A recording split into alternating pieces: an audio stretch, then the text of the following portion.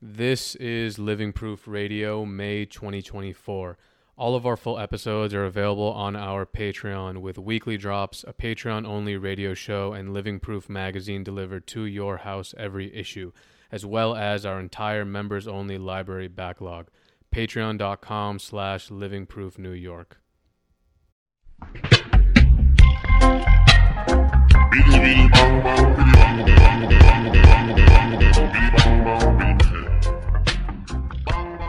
EM1 in the house. What up, bro?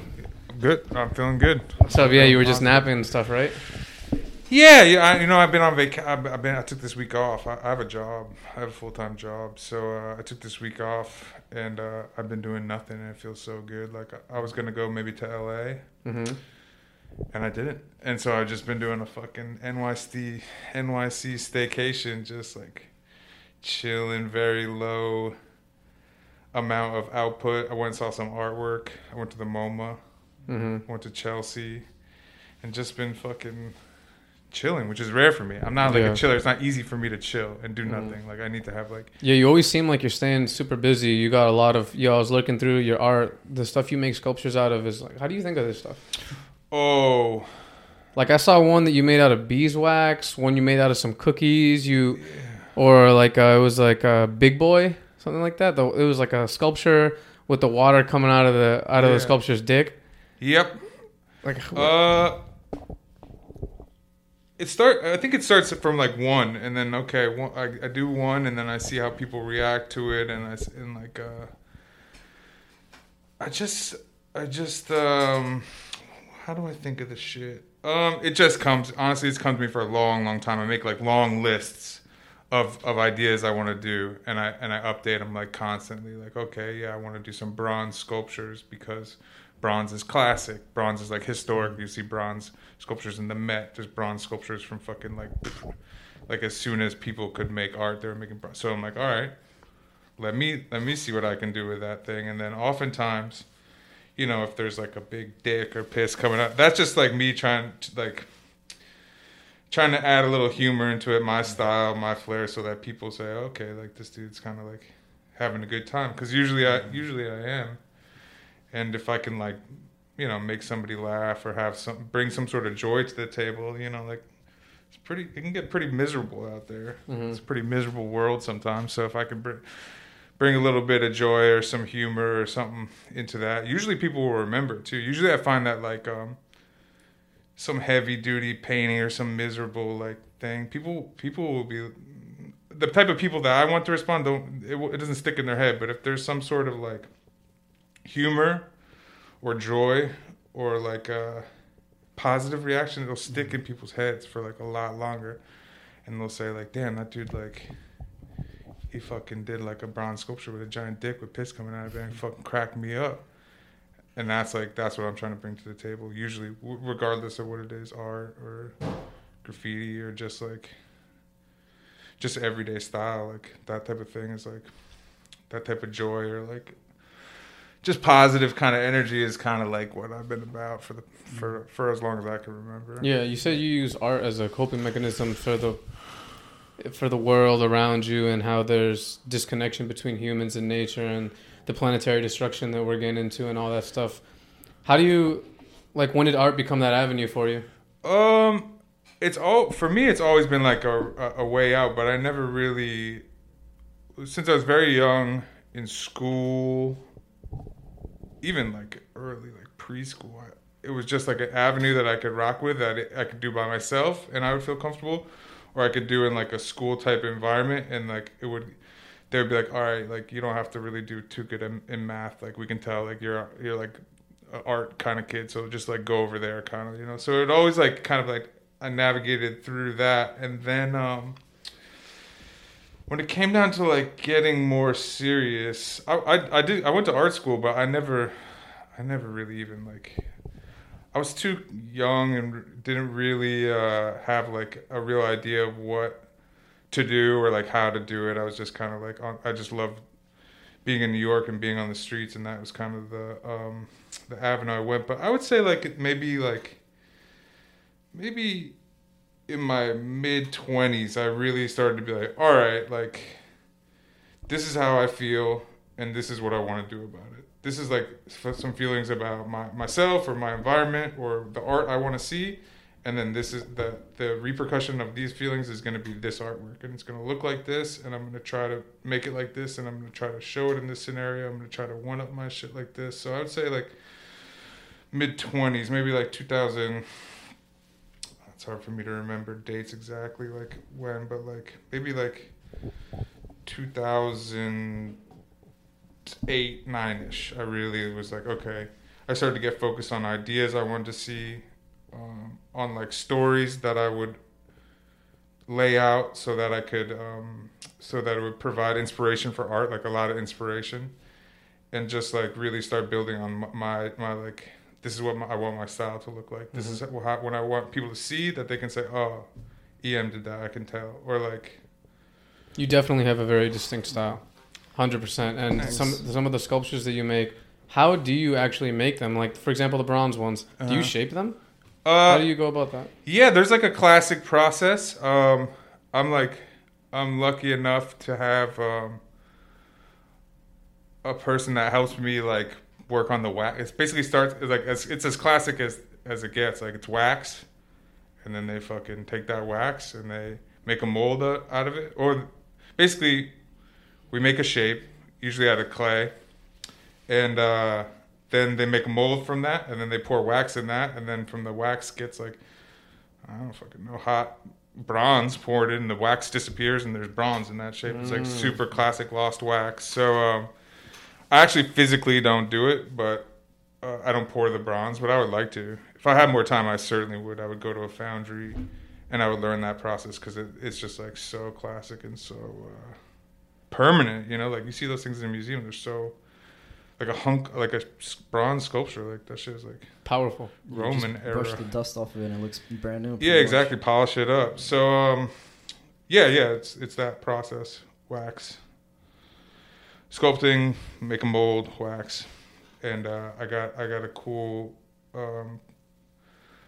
girl named Emily that helps me like go through all that process from like the drawings. I'll make the drawings and she'll kind of do the clays, and then we'll work on those clays together. She'll make the mold, pour the wax, and then from that we've just been sending them out to a foundry to make those bronzes. But those are fountains. So yeah, so then like, you know, they go into a pump. You know, it's like this whole process that I've been working on and trying to figure out. And there's like a lot of learning. Like I'll do the whole thing, and the fucking shit won't fit, and I'll be like, great, I fucking blew it. But that's fine for me. You know, like I said, like. I'm okay with it taking time. Like I'm okay with it, like the ideas that I want. Some of them have been like since I was a little kid. Some of them have been like, you know, 30-year-old ideas, and they're not even done yet. But it's okay. Like I'm not in any huge rush. And I find if I do rush some of these ideas, I bonk them. Like I said, like I didn't. I'll be so excited about like, oh, okay, cool. Like it can happen right now. Let's do it right now. And then you know, like one little measurement will be off, or something will happen, and. So, I'm okay with it taking time. Dude, yeah, I was going to ask, because I actually was eager to ask you this. In terms of your artwork, it's really original, and it has a sort of psychedelic feel to it. I was going to ask you if you ever had any influences from, like, LSD or mushrooms to come up with your... For sure. Because that's always the first thing when I see it. I'm, like, seeing these plastic fruits come out of a helmet. I'm like, that's fucking trippy, you know? Yeah. Yep. I think psychedelic drugs have definitely influenced my artwork and my practice and just my life in general. There's certain images directly came from a drug called DMT. Yeah. Like one experience with DMT where like you'll see like oftentimes in my art there'll be like a grid mouth, a mouth with like multiple rows of teeth. Mm-hmm. And that came from like a psychedelic experience. And then when I started looking at other art, like Mayan art or like even Egyptian art, I'll say, oh, look, there's grid-like teeth. Yeah. And so that connection, like seeing that imagery from like a kind of like a life, I mean like a birth or death scenario with this drug, and then going back and seeing like ancient historic images that have connections like that, made me feel comfortable and made me feel like, okay, sick. This is like something that I can rock with. That like that will make me feel connected to whatever this thing is: life, death, history, art, whatever it is. So yeah, a lot of psychedelic. I don't use drugs anymore, but I fuck with them. Like I'm down. Like if you don't mind me asking, like yeah. when you took DMT, what kind of form was it? Did you smoke it, or you did an ayahuasca ritual? No, I smoked DMT maybe in like 2009 with a friend without any, like I bumped into a friend. I didn't know anything about DMT, and they said, hey, you know, let's smoke this DMT. It's really, really, really strong. I'm like, you know, I used to be very open minded when it came down to shit. Like, fuck it, yeah. So we just went and he's like, you know, smoke it and hold it in for as long as you can and exhale. And you know, like did that and like exhale, like instantly, like soul shot out of the top of my head and like instantly, like and like time out the window. No concept of time, and I'll try to remember because it was a while ago. And then like my soul kind of like shot out into this mathematical grid, which was kind of like the lines of energy that create almost everything, I guess. And through these grids was kind of like a track, almost like a roadway, yeah, like and then a tunnel or like almost like a highway. And then on that highway there's like a lot of other energy things I couldn't remember, but I saw certain images like a trickster like laughing face, which was very comforting and humorous to me, that was maybe like beckoning these other energies in myself to like come through. And I saw that kind of like there was I could see that through this energy, through these lines of energy, there was like a recyclage of this energy that maybe makes up all of us in the universe or whatever. And then it made me feel comforted that like, okay, if I were to die right now, which was what maybe it felt like maybe my soul had just left my body, and then like, not in a scary way, but in like okay, there's a body and there's a soul and they can be separated. And like so if I were to continue down this road, I would go to where everything else was going, and I would be recycled back through into all this energy. My energy would recycle through. And it was super comforting. I was laughing I think I was laughing the whole time, but it felt like very comforting. Like, oh, it's okay if you die. It's okay to die as far as like energy wise, as far as like your energy. Like it's obviously sad, and it's not really that aspect of death. It's more like the energy portion of death for me felt like, okay, it's not so scary. It's very natural. You'll go back into this kind of like energy process, and you'll just come back around. So you feel like it's you've had a vision of, let's say, reincarnation? I think so. Yeah. It wasn't like, okay, you're gonna come back as like a squirrel or a fucking like.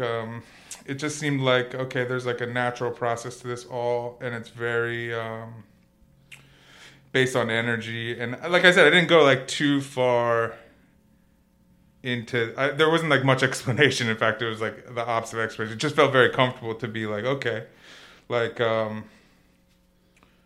there is some like formula to this thing. There's some mathematical thing, but mostly I was just focusing on these kind of images, like like the trickster, like a running type of like panther like creature, and then all sorts of other like energy type of characters that were quite funky. And maybe that's just my brain's like take on the shit, you know, but I looked at some of the other people's like recollections of DMT, like heavy psychedelic DMT trips, and they were similar.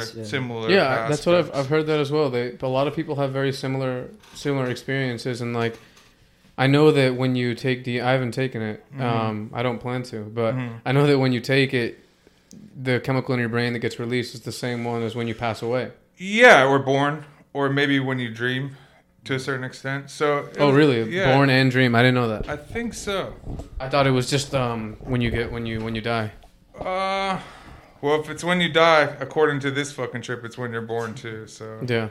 But yeah, I mean, all psychedelic. I never really had like any sort of like deeper, like from maybe acid or mushrooms. All that shit seemed like partying, but this one seemed like something different. This seemed like, okay, and I never did it again. It was only one time thing. I saw it, I fucked with it, I enjoyed it, and I never cared to do it again. I don't feel like I ever would need to do it again until the time that, it comes naturally out of my brain. Yeah. You said you don't do any more drugs anymore? No, I kind of like cashed in all my party points when it comes to drugs and stuff. I kind of like had my run. Definitely, my war on drugs definitely like didn't end very positively for me. And then I just kind of like, I just had to stop using drugs. I'm like an all or nothing type of dude. Like when it comes down to like anything, if we're going, if I'm painting this thing I'm going to paint, I'm going to paint it. And I'm not going to like stop. I'm not going to like paint it half, or if there's like, I'm missing a color, I'm going to go get the color and finish it right now. Or I'm going to do it to the best of my ability of what I have. And that's going to be it. Like if it comes down to like drinking or drugs, I'm doing all of it.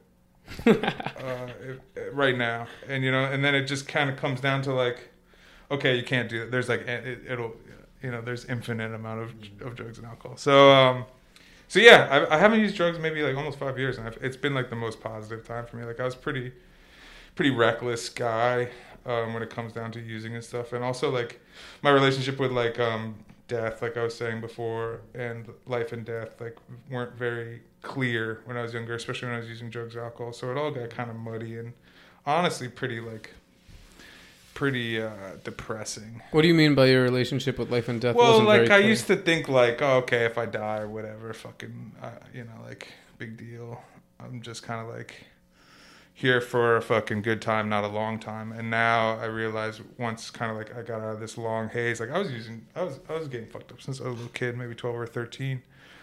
Once I got kind of away from that a little bit, I realized, damn, like life is a fucking huge gift, like the greatest gift ever. Like life is the most special thing that you possibly can have. So for me to be like, oh, I reject that. I think life's kind of like whatever. It's a game, and if I die, I die. That's a fucking lie and some bullshit. Like life's so cool, life's so fresh, and like also so fragile. Yeah, like your friends start fucking dying and shit gets mad real, and like people you look up to and fucking people start dying. You're like, what does this mean? And then eventually you get out of the haze of it, and you're like, dude, there's no, I'm comfortable with dying, but I don't want to fucking die.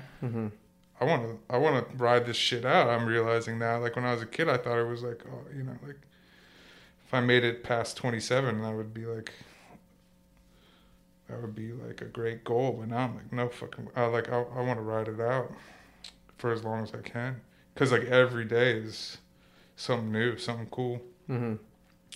I know you once you would spend some time of your youth in Haiti. Yep, I definitely it's definitely a place that's I've been connected to since I was young, and a place that shaped a lot of like my understanding of myself, understanding of art, understanding of privilege as a white dude who grew up like in a semi-suburban kind of like, I wouldn't say affluent, like definitely not from a rich background, but like I definitely had privileges that when you go to a country like Haiti, you realize like, damn, everything, including life, including that shit I'm talking about being like the gift of life and like throwing it away. You see how hard people struggle and strive just to live and like honestly just to be happy and like what that means. And then it started to shape my life as far as like what I want to give back, what I want to do, what I want to leave, how to help people out, and also just like how to rock. There's like a lot of like very, very incredible, funky, real deal art there. And I was and am friends with like a lot of incredible artists from Haiti. And it just shaped a lot of like my outlook on art and life and rocking, like how I wanna project myself every day, because people with very little there wake up and they rock. Like they make their paintings and they have their stories and they take care of their families, and like it really hit me that like that's regardless of where I am or what I have to try to do that too. Like if my boy can wake up in like a house without electricity and fucking rock a painting that's like tells a story that he wants to tell, and other people can look at it and he can explain that story to them, I'm like, all right, well then I have to do that too. Like Mm-hmm. that has to be part of like my plan, like how I have to do things. Yeah, influence from other perspectives. Yeah, and just like when it comes down to like the full sacrifice, when it comes Yeah. to expression, like what are you gonna say? You're gonna say it like I just have to say it with all my heart. You know what I mean? It sounds a little bit like corny, but I can't like say things, like I said, I can't really do things halfway. If I'm gonna show something, I gotta show it.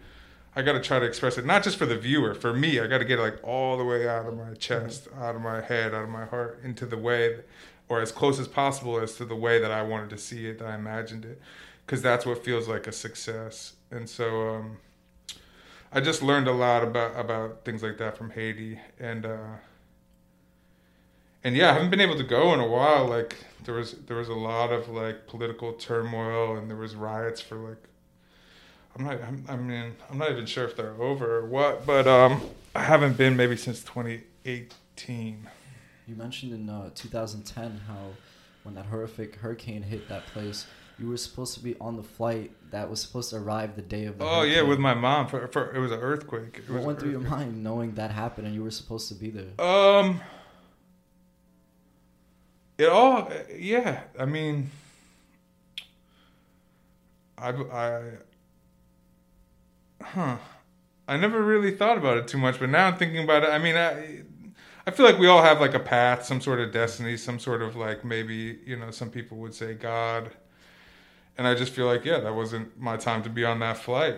A lot of things like that have happened to me, and I'm very grateful. It just adds to my like ability to be grateful. Yeah, I'm glad I wasn't landing in Port-au-Prince on the day of an earthquake where 250,000 people died in like maybe 10 minutes with my mom. Like that shit would have been crazy. But I was there like maybe like I think it happened the 12th of January in 2010. I was there maybe a month later, like trying to help out, and it was definitely fucked. Like definitely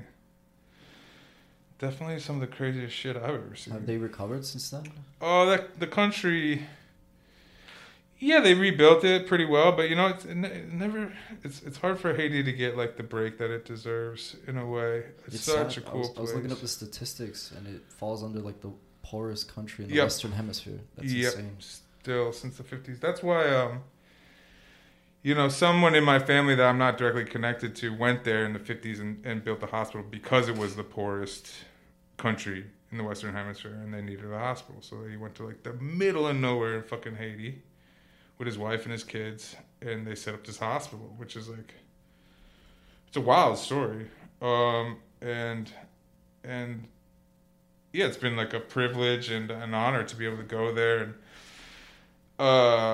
and do projects and help out. Like, you moved there in 2009? Yeah, I lived there right after the earthquake. I lived there for a while, for 3 years straight, doing projects with artists, painting like, so basically it went down like this. Like there's this earthquake, and they're like, now what? And the hospital was way out from the epicenter of the earthquake, like 3 hours or something out there in the middle of the island, which wasn't very affected. So then everyone from the city went out there. So the population like triples. The hospital is like a 100-bed hospital. Overnight, there's 8,000 people there, hurt. Jesus. So it's like all out craze.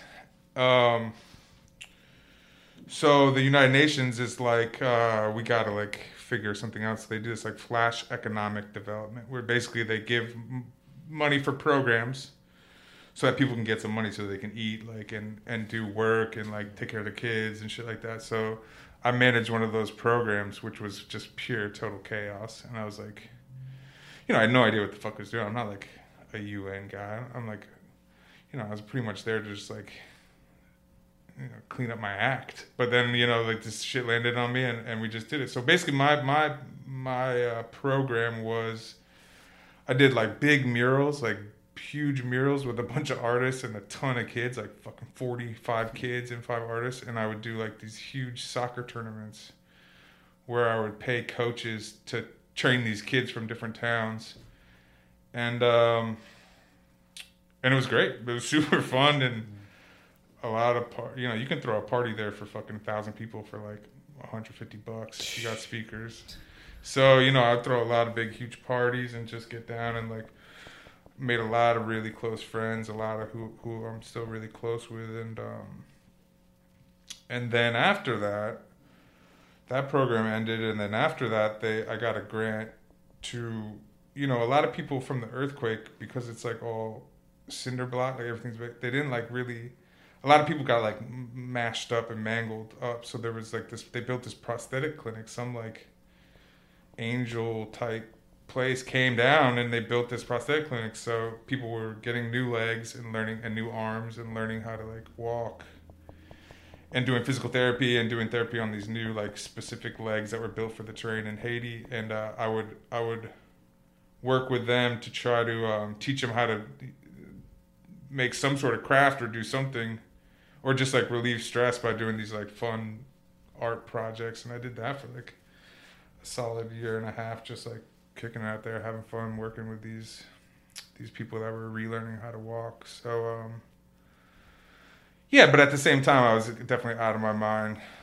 You could get like a huge 5-gallon thing of raw rum, like moonshine rum, for like, I don't even know, $10 or something, and just like, it was just definitely just like a constant party. So I couldn't maintain it, but I never thought of them as like a party place. Oh, hell yeah. It's such a party place. People there, they're just trying to, life is so rough there. They're just trying to have a good time. They've been through so much. They're trying to drink. They're trying to party. They're trying to fuck. Like, I mean, obviously, like, there's a lot of different types of people there. But where I was, this is like some country ass shit. They're just trying to live. Bump music loud, play music, and just like have fun to the best of their ability. So, a lot of it was that. A lot of it was partying. So how was the paradigm shift when you come from there for 3 years to downtown? Oh, I was out of my mind. It's very hard. I came back to New York and like I just didn't know where I was or who I was or what. I was like, kind of like a wild animal. But yeah, I mean, like I said, I learned a lot. I learned so much about myself, about my art, about like how I wanted to go about my future out there, and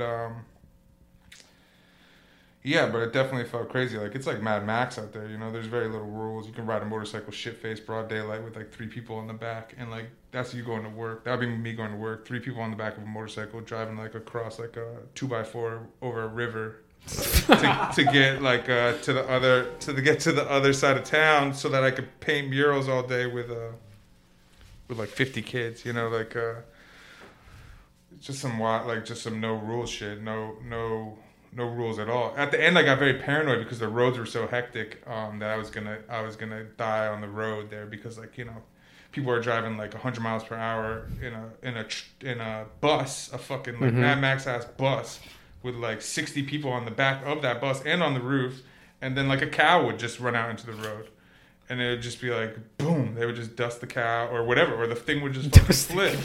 The thing would flip over and there'd be like 60 people all over the ground, and you'd be like, yo, it's like a regular thing.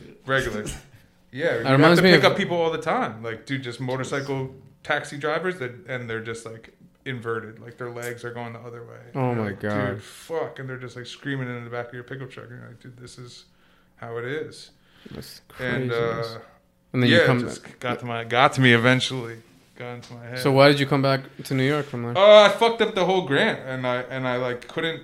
I was I was young too. I was a kid, and I was partying heavily, and I couldn't like account for all the money. Like I ended up getting a grant for like a lot of money. I probably shouldn't even talk about it too much, but I will. But I got a grant for a lot of money, and basically I like misspent this money, and they were like, "Yo, you're in trouble. Like you spent like, I don't know, like $100,000 and you can't tell us where you spent this money. Like, you're fucked." So they froze my bank account. and like I said, it was by the end, like I couldn't, I was like so non-functional that I was like, I didn't even care. Like I think my dad like got me a plane ticket out of there, and I like landed with frozen bank account. These people, like, I don't think they were going to incarcerate me, but like it was an issue. And then like, I had been like a wild in the woods ass feral kid partying in Haiti for 3 years. So I was definitely like in a weird place. But I came back to the city, and I started I started making art. I started making art like really heavily, and I don't even think I was really like graffiti comes and goes in my life. Graffiti is like it's a constant, but sometimes it ebbs and flows. And I don't even think I was really painting very hard. I was just like thinking about stuff that had happened to Haiti and making art and making sculptures and starting to make paintings and starting to show them. And I had also made videos every week before Instagram for fucking sure, but before like Vine, before all these things, I had it was a TV thing, right? Yeah. I had a feeling that people were gonna express themselves in this way, small clips, and I was like, it's like about people's lives, and people will be interested in that, and it'll be like life casting, like you'll broadcast your life out there, and people will pick up snippets of it. So I would make these like short videos every week for years, and I came back and I kind of like wrapped some of that stuff into like a cohesive package. I just started like really like thinking about what had occurred and trying my best to like package it up or express it in a way that other people could connect to it. And that's kind of where it started right there, from like coming back to New York from Haiti and just really figuring out like, all right, here's my goals when it comes down to like art and life. And some of those goals weren't achieved very easily. Like when it comes down to like life and understanding how to live, and like, and some of them were like the art stuff kind of like started doing well. People started going, like I started having shows and people really enjoying them, and like I could that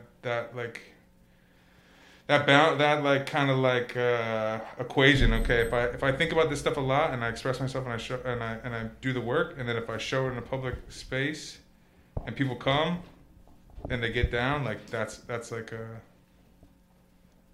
what makes me happy. Mm-hmm. And how did you start writing graph? Oh, graph.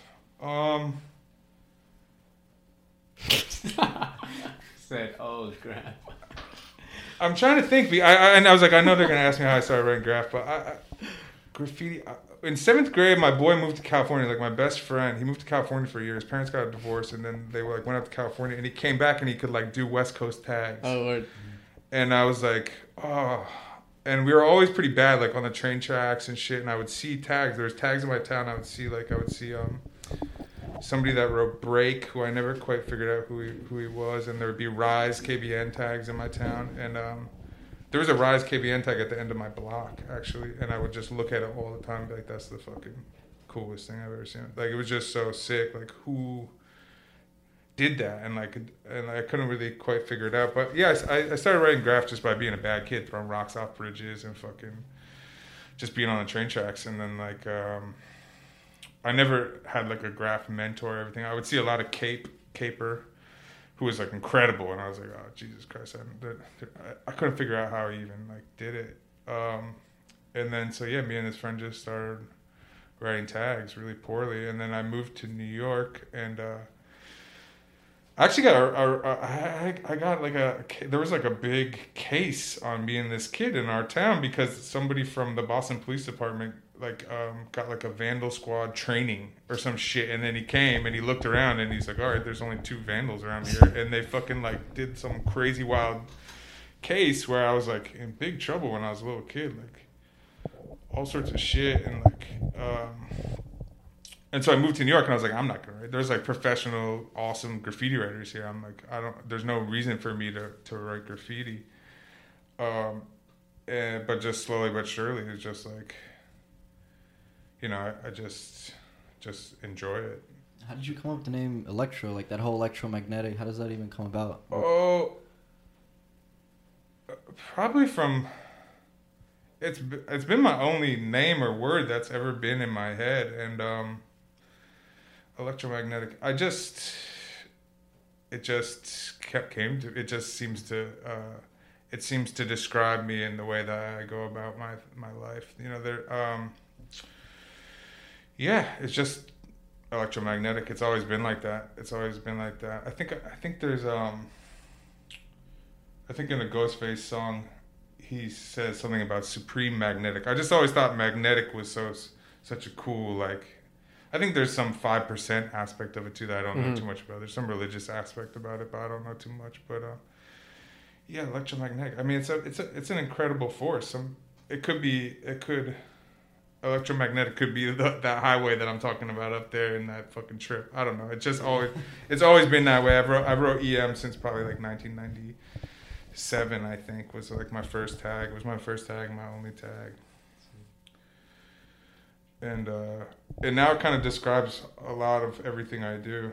I feel like it's how it's just like that's the expressive part of my being, electromagnetic.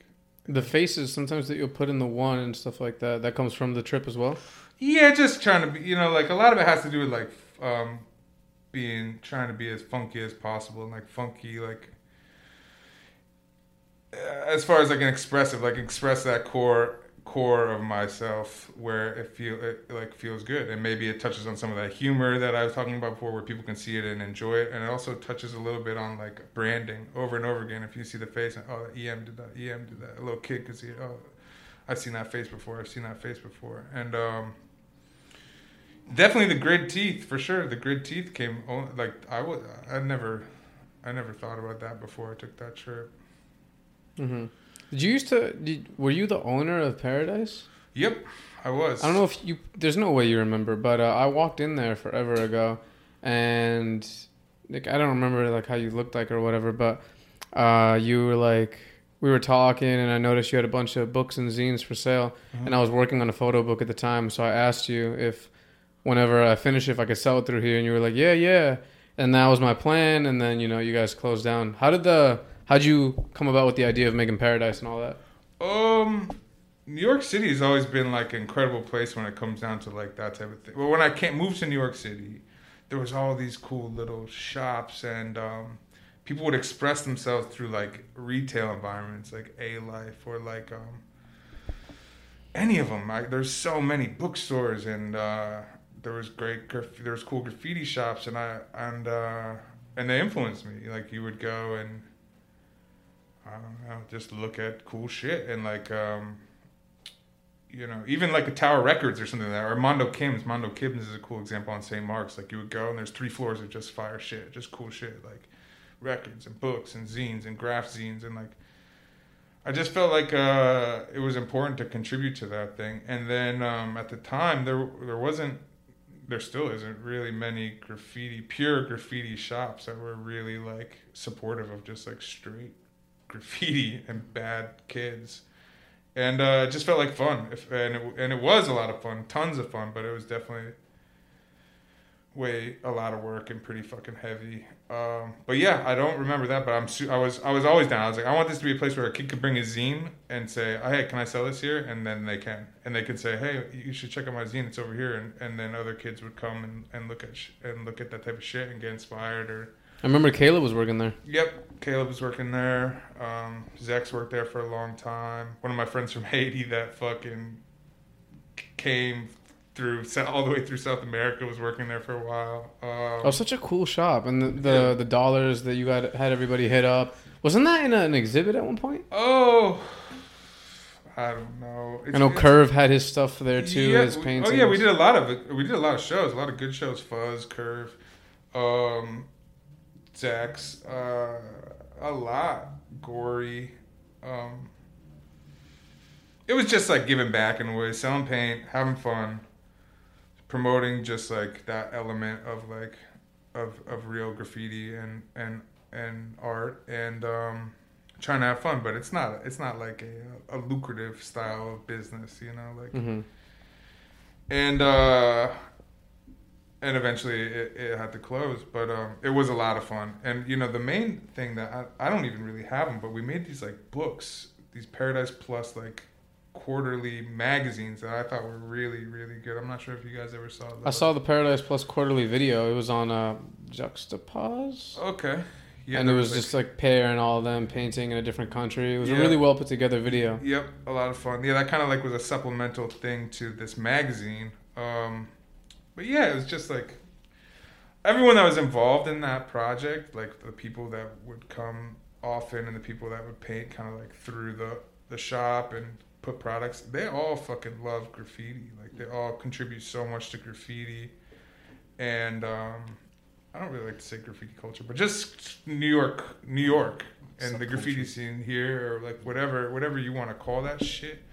We did book signings. There were, like just all this shit that is important to somebody that actually cares about this New York and the streets and like graffiti. We wanted there to be like this place where that could be like just like a center for that, a place where you could come and do that. It definitely was, and I think that's one of the cooler shops that has been out recently.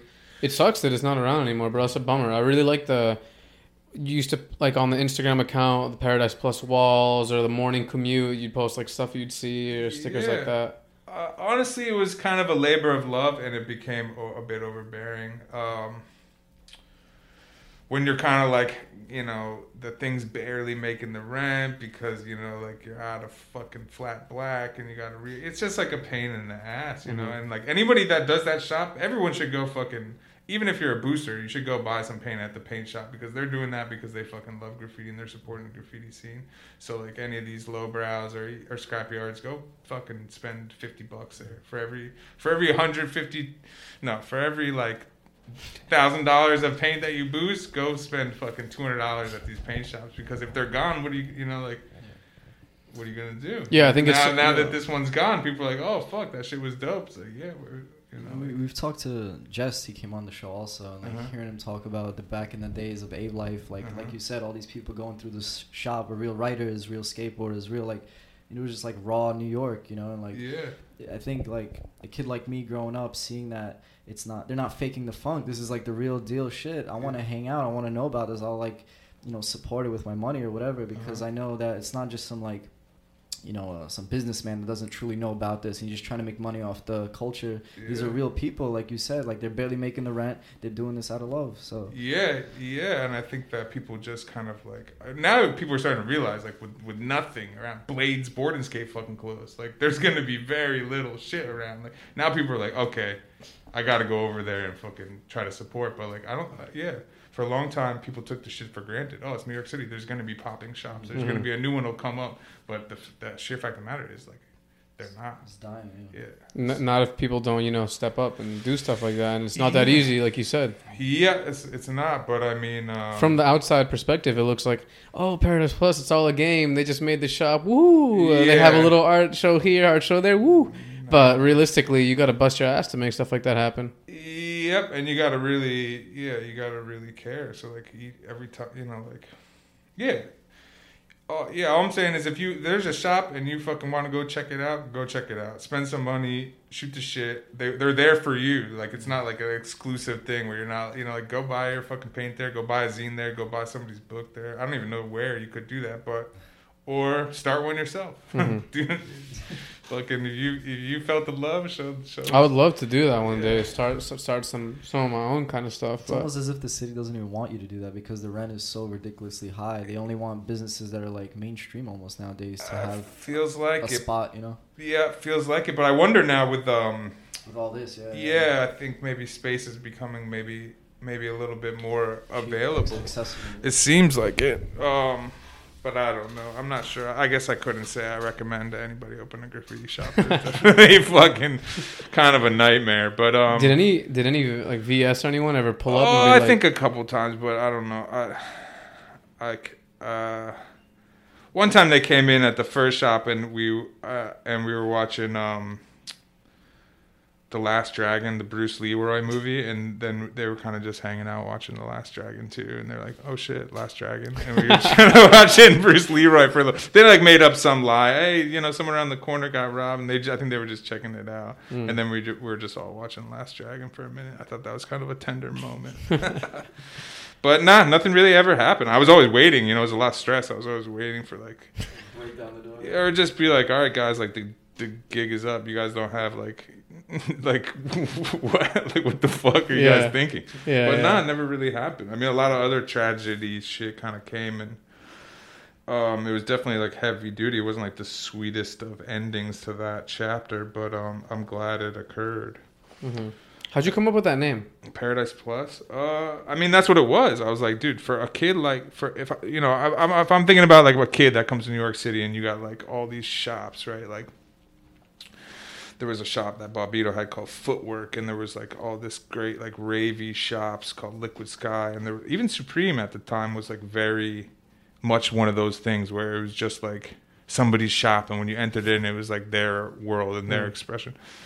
And it felt like paradise. And for me, like, okay, this is paradise, and like Paradise Plus would be paradise plus like graffiti, plus like, you know, like mops, or like, it just felt like something that made sense to like a kid, like paradise plus all this bad kid shit, and then you'd be in like heaven, like in Pinocchio when they go to that bad kid island and they're all like smoking cigars and shit, and they all get turned into donkeys. Or like in the first Ninja Turtles when they go to like the bad kid's lair and they're all skateboarding, and he's like, what kind of cigs you want? And he's like, regular or menthol? Just like shit like that. I was like, this is like heaven. New York is heaven to me. I fucking love New York so much. Even now. Like even the way it is now, which is like the weirdest, most bizarre sci-fi version of New York, I still fucking love it. I love walking around. I love being here.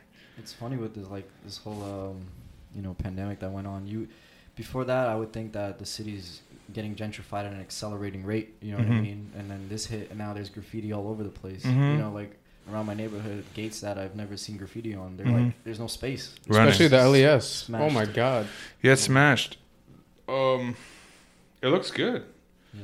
It looks like kind of like modern 80s version of New York. But I mean, some people could debate whether it looks good or not, but I like the vibe of it overall. Like beauty in the chaos. Well, they're also like, you know, I realize now that this Giuliani guy fucking really fucked New York over. Like I was pretty young at the time, but seeing what this guy did and the laws and, you know, the racism and the systematic pretty much like destruction of creativity, the rents like skyrocketing, making you couldn't piss. Like when I was a kid, you couldn't piss on. Like you couldn't take a piss. If you had to piss, you had to like basically be like, all right, I'm gonna get a $25 ticket right now. Like this is what's gonna happen. You couldn't drink. You couldn't do anything. And these laws seemed like so inhuman. Like they weren't shaping the city so that you could be who you wanted. They were shaping the city so that they could invite who they wanted there to live there, and the people that they didn't want were excluded. And I'm realizing now that was anti-human, basically. It was inhuman. Like they weren't they weren't making a city livable for its residents. And so now the residents are saying, this is how we want it. Your laws aren't really applying to us right now. Like, we're going to piss right here. I'm going to write my graffiti right here. Like, you don't have enough clout anymore. We're not scared of you anymore. Like, we just saw that, like, there's a lot of people, and if they're mad, they can do a lot. They can pretty much do a lot. And now, at this point now, I feel like the cops are now kind of like reciprocating with some like heavier tactics. But it seems like some of those laws are out the window. Like some of those heavy duty, like, okay, if you take a tag, you're automatically going to bookings, like automatically. But now you do a tag, they're going to be like, yeah, or smoking weed. Like, I don't know how old you guys are, but smoking weed, if they caught you smoking weed, it was like a rap. They were searching you. Yeah. And like, dude, like if you had a little bit of weed, it was like trouble. You were in like fucking trouble. You might like if you had money, you had to go. It's crazy. Yeah, you were in trouble. Now it's like, you know what? Like, smoke your weed. Like, go ahead. Like, do your. So those quality of life offensives weren't really like promoting the quality of life. I feel like they were just like making gentrifying and shaping New York into like this one person's vision of like how to keep it like rich or wealthy or like cleaned up. But it's an amazing place for a lot of different reasons and for a lot of different people. It's just crazy to see how there are people who want to do everything they can to change that. You know? I guess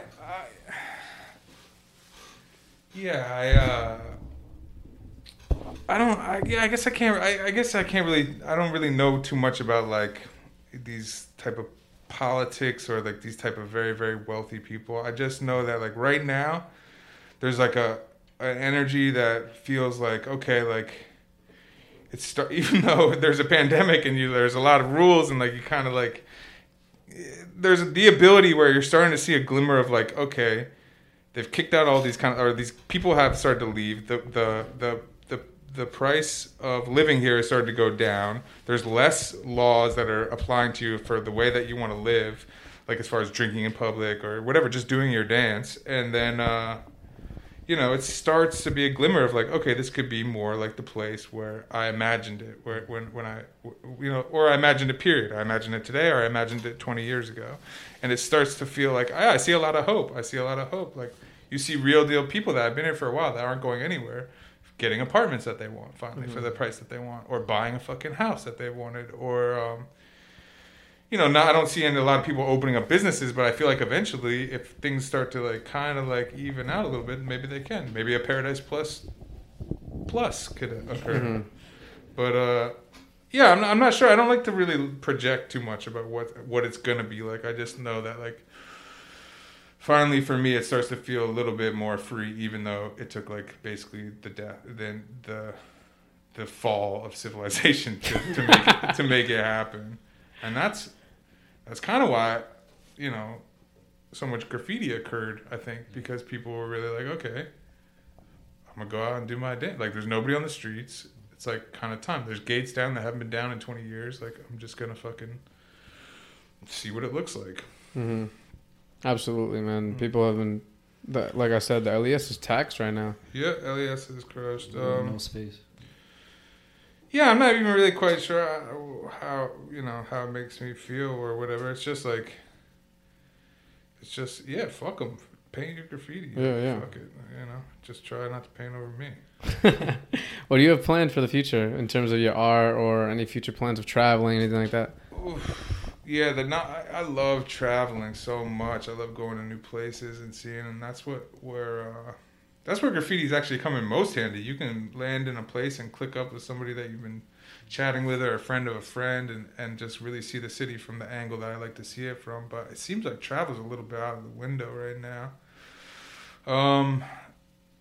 Just keep rocking. I got other ideas for sculptures that I really want to show. Like that wishing well one I just did, that was like one of my favorite things I've ever done because it was so interactive. There was so much on the line. There was so much like humanity involved in it, and I just saw like a lot of things that really I want to keep exploring in my artwork. So like that definitely and even just the technical aspect of like making it all pump and function, and like that just opened up like a whole big chapter in my head.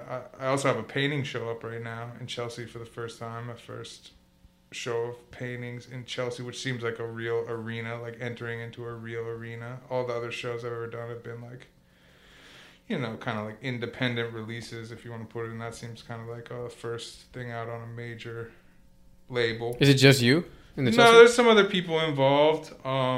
It's a group show, 4 people, but it turns out they're all really great paintings. People I don't know, but they're great paintings, and I like being in the mix of them, and I like the way the paintings look. They're all paintings I made in quarantine, about quarantine, and So do you have a separate studio for your art, or do you do it in your crib? So up until this couple months ago, I had a house and I had a studio, and I would go between the two. But recently, I just got, like I said, like I got a COVID deal. I lucked out. I got a big space that I can do both in, which is good for me because when I had the house and the studio, one ultimately would suffer. Mm-hmm. Usually the house, because I don't really care too much about that type of shit. So like I would be all the time at the studio, and then like nothing, like my house, there'd be like, groceries in the fridge for like a month, just like whatever. I couldn't really balance it out as well as I would have liked to. Like, and now I feel like there's a chance to like really be like, okay, it's all gonna go down in this one space, which I think is more like my character. So we'll try it out. But my studio and my house are now one thing. That's what's up. I can't imagine what your studio looks like, bro. It's pretty insane. Yeah, I can. Sometimes imagine. I can't even imagine what. Dude, I seen you post. There was like a video of you getting like a guy and a girl, and they're both butt naked, and then they had like the blood splattering. Yeah. What was that about? How did you get these people to volunteer for this? I think you pay them. Yeah, $200 people or do anything, something. right? Yeah. No, those are cool kids. Those are great, cool kids. They were down. It was just like a vision. There's like an Adam and Eve type of thing. You've seen a naked man and a naked woman in art forever. Of course, it's in the fucking church. Yeah. But I just wanted to make my own. And that fountain, yeah, it was just kind of like sometimes these images occur to me, or sometimes they're based on things I've seen for a long time, or I just wanted to make a fucking image where there was like a naked man, a naked woman, and a blood pumping out of some psycho fountain all over him, and it worked out. Came out just like I imagined it, honestly. So that was a success in my mind. That's for a book that's not out yet, but it's gonna come out soon. Where I photographed all of these kind of like helmets that I had been making, or like they're kind of like they're sculptures that are based on kind of like the plastic fruit coming out of them and stuff. Yeah. It's kind of like they're like godlike images. You talk about how they represent like the connect with man and nature. Yeah, disconnection between man and nature, or disconnection between man and like a higher power, like a god or something, or a connection to it. Like I don't really like to say, okay, this is about this specifically, but a lot of the time there's themes that are involved, and most of the time they're about connection or disconnection. Connection with a force outside of a human, or connection with a force inside a human, or the opposite, disconnection from those things. And those are things that I like to explore, because I feel like that's pretty much all it is in this world. You're connected or you're disconnected, and I feel like that's what has a lot to do with energy, and yeah, it goes back into like the life and death, and that highway that I think about often just has a lot to do with energy. How did the Hanji Party come about? Like that sci-fi cartoon, you talk about how it influenced a lot of your work. Yeah, Hanji Party. Hanji Party is something that I from Haiti. There would be times in Haiti that it would be extremely lonely. Like I would be, I was one of like maybe 15 people that spoke English.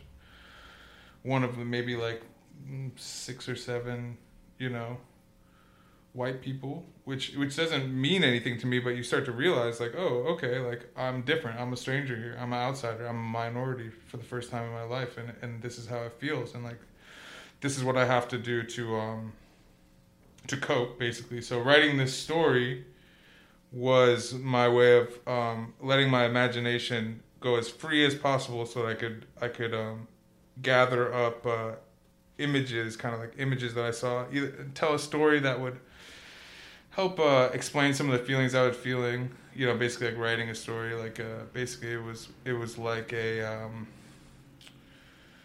like a mythological type of tale that had to do with my journey, but also like anybody's journey, like just a journey in a classical sense, and it would help in my mind create these images that I could then paint or sculpt or paint them in graffiti too. It's all one thing to me in reality. Like the graffiti can sometimes can be very basic, and it's just like a simple action or a simple character, all the way to the sculptures, which is like a super intricate expression of these ideas that I need to see. But it's all from the same center, core, funky world, and it all kind of comes from this story that I like to like. That's like never ending kind of story. It's just like a constant tale that I can tell to myself, basically, that helps generate imagery. So you look at graph, you look at painting, you look at sculpting, is all one thing. Yeah, it's expression. It's like it's an expression of myself. I like seeing it as one thing. That means different things. Like graffiti to me is pretty therapeutic. I don't know. So that's like kind of just one aspect of the practice, going out and moving around a lot and seeing the world. And then and then there's something like studio practice inside where that's like kind of like that's how I'm expressing myself there. So I see that all as one thing. It all comes from kind of one place. And I used to try to like divide it all up into different portions, like graffiti's over here, and I never want that to linger to cross over into this art thing, because that's not like how things are supposed to go. But now I just truly don't give a fuck. Like it's all me. It's all one place, and it's all one type of. It's all expression out of me, and it comes out in different ways. Could be bombing, could be drawing, could be a sculpture, could be a fucking. And you don't really try to stay in one style. Like a lot of artists, which I can understand why they have like I'm just a realist painter. I'm just a I stick to this one kind of a general style. Do you find yourself doing that, or are you open to just, would you paint some realism? Would you dabble in other aspects? For sure. The type of person I am, like when I look at art as a whole, like art, the whole entire aspect of art, it's like so vast and so intriguing and so so many different facets to explore. Like even just like in just the general, like anything, jewelry, sculpture, like dance, anything. Like if it's there, I want to try it, and I want to try to do it in my style, and I want to try to express how I'm feeling through that channel. So if it's realistic painting and that's the type of thing I want to see from me, then that's what I got to do. Like that's how it's got to go down, because those outlet, any outlet can be an out, like any form of those things that you said, any like type of art could be the type of outlet that I'm looking for at that time. So I would never say like, oh, I'm this type of writer, or I mean I'm this type of artist, or I'm this type of person. Like I just, as an artist, I feel like for me, I want to try it all in my style and see what that means, you know, in any of it, in any fathom, film, animation, whatever it is. Just like I'm gonna rock it my way, and that's just like what I'm about, and that's what makes it exciting. You know, that's what makes me get up in the morning. Like, hey, maybe I'll try something a little different this day.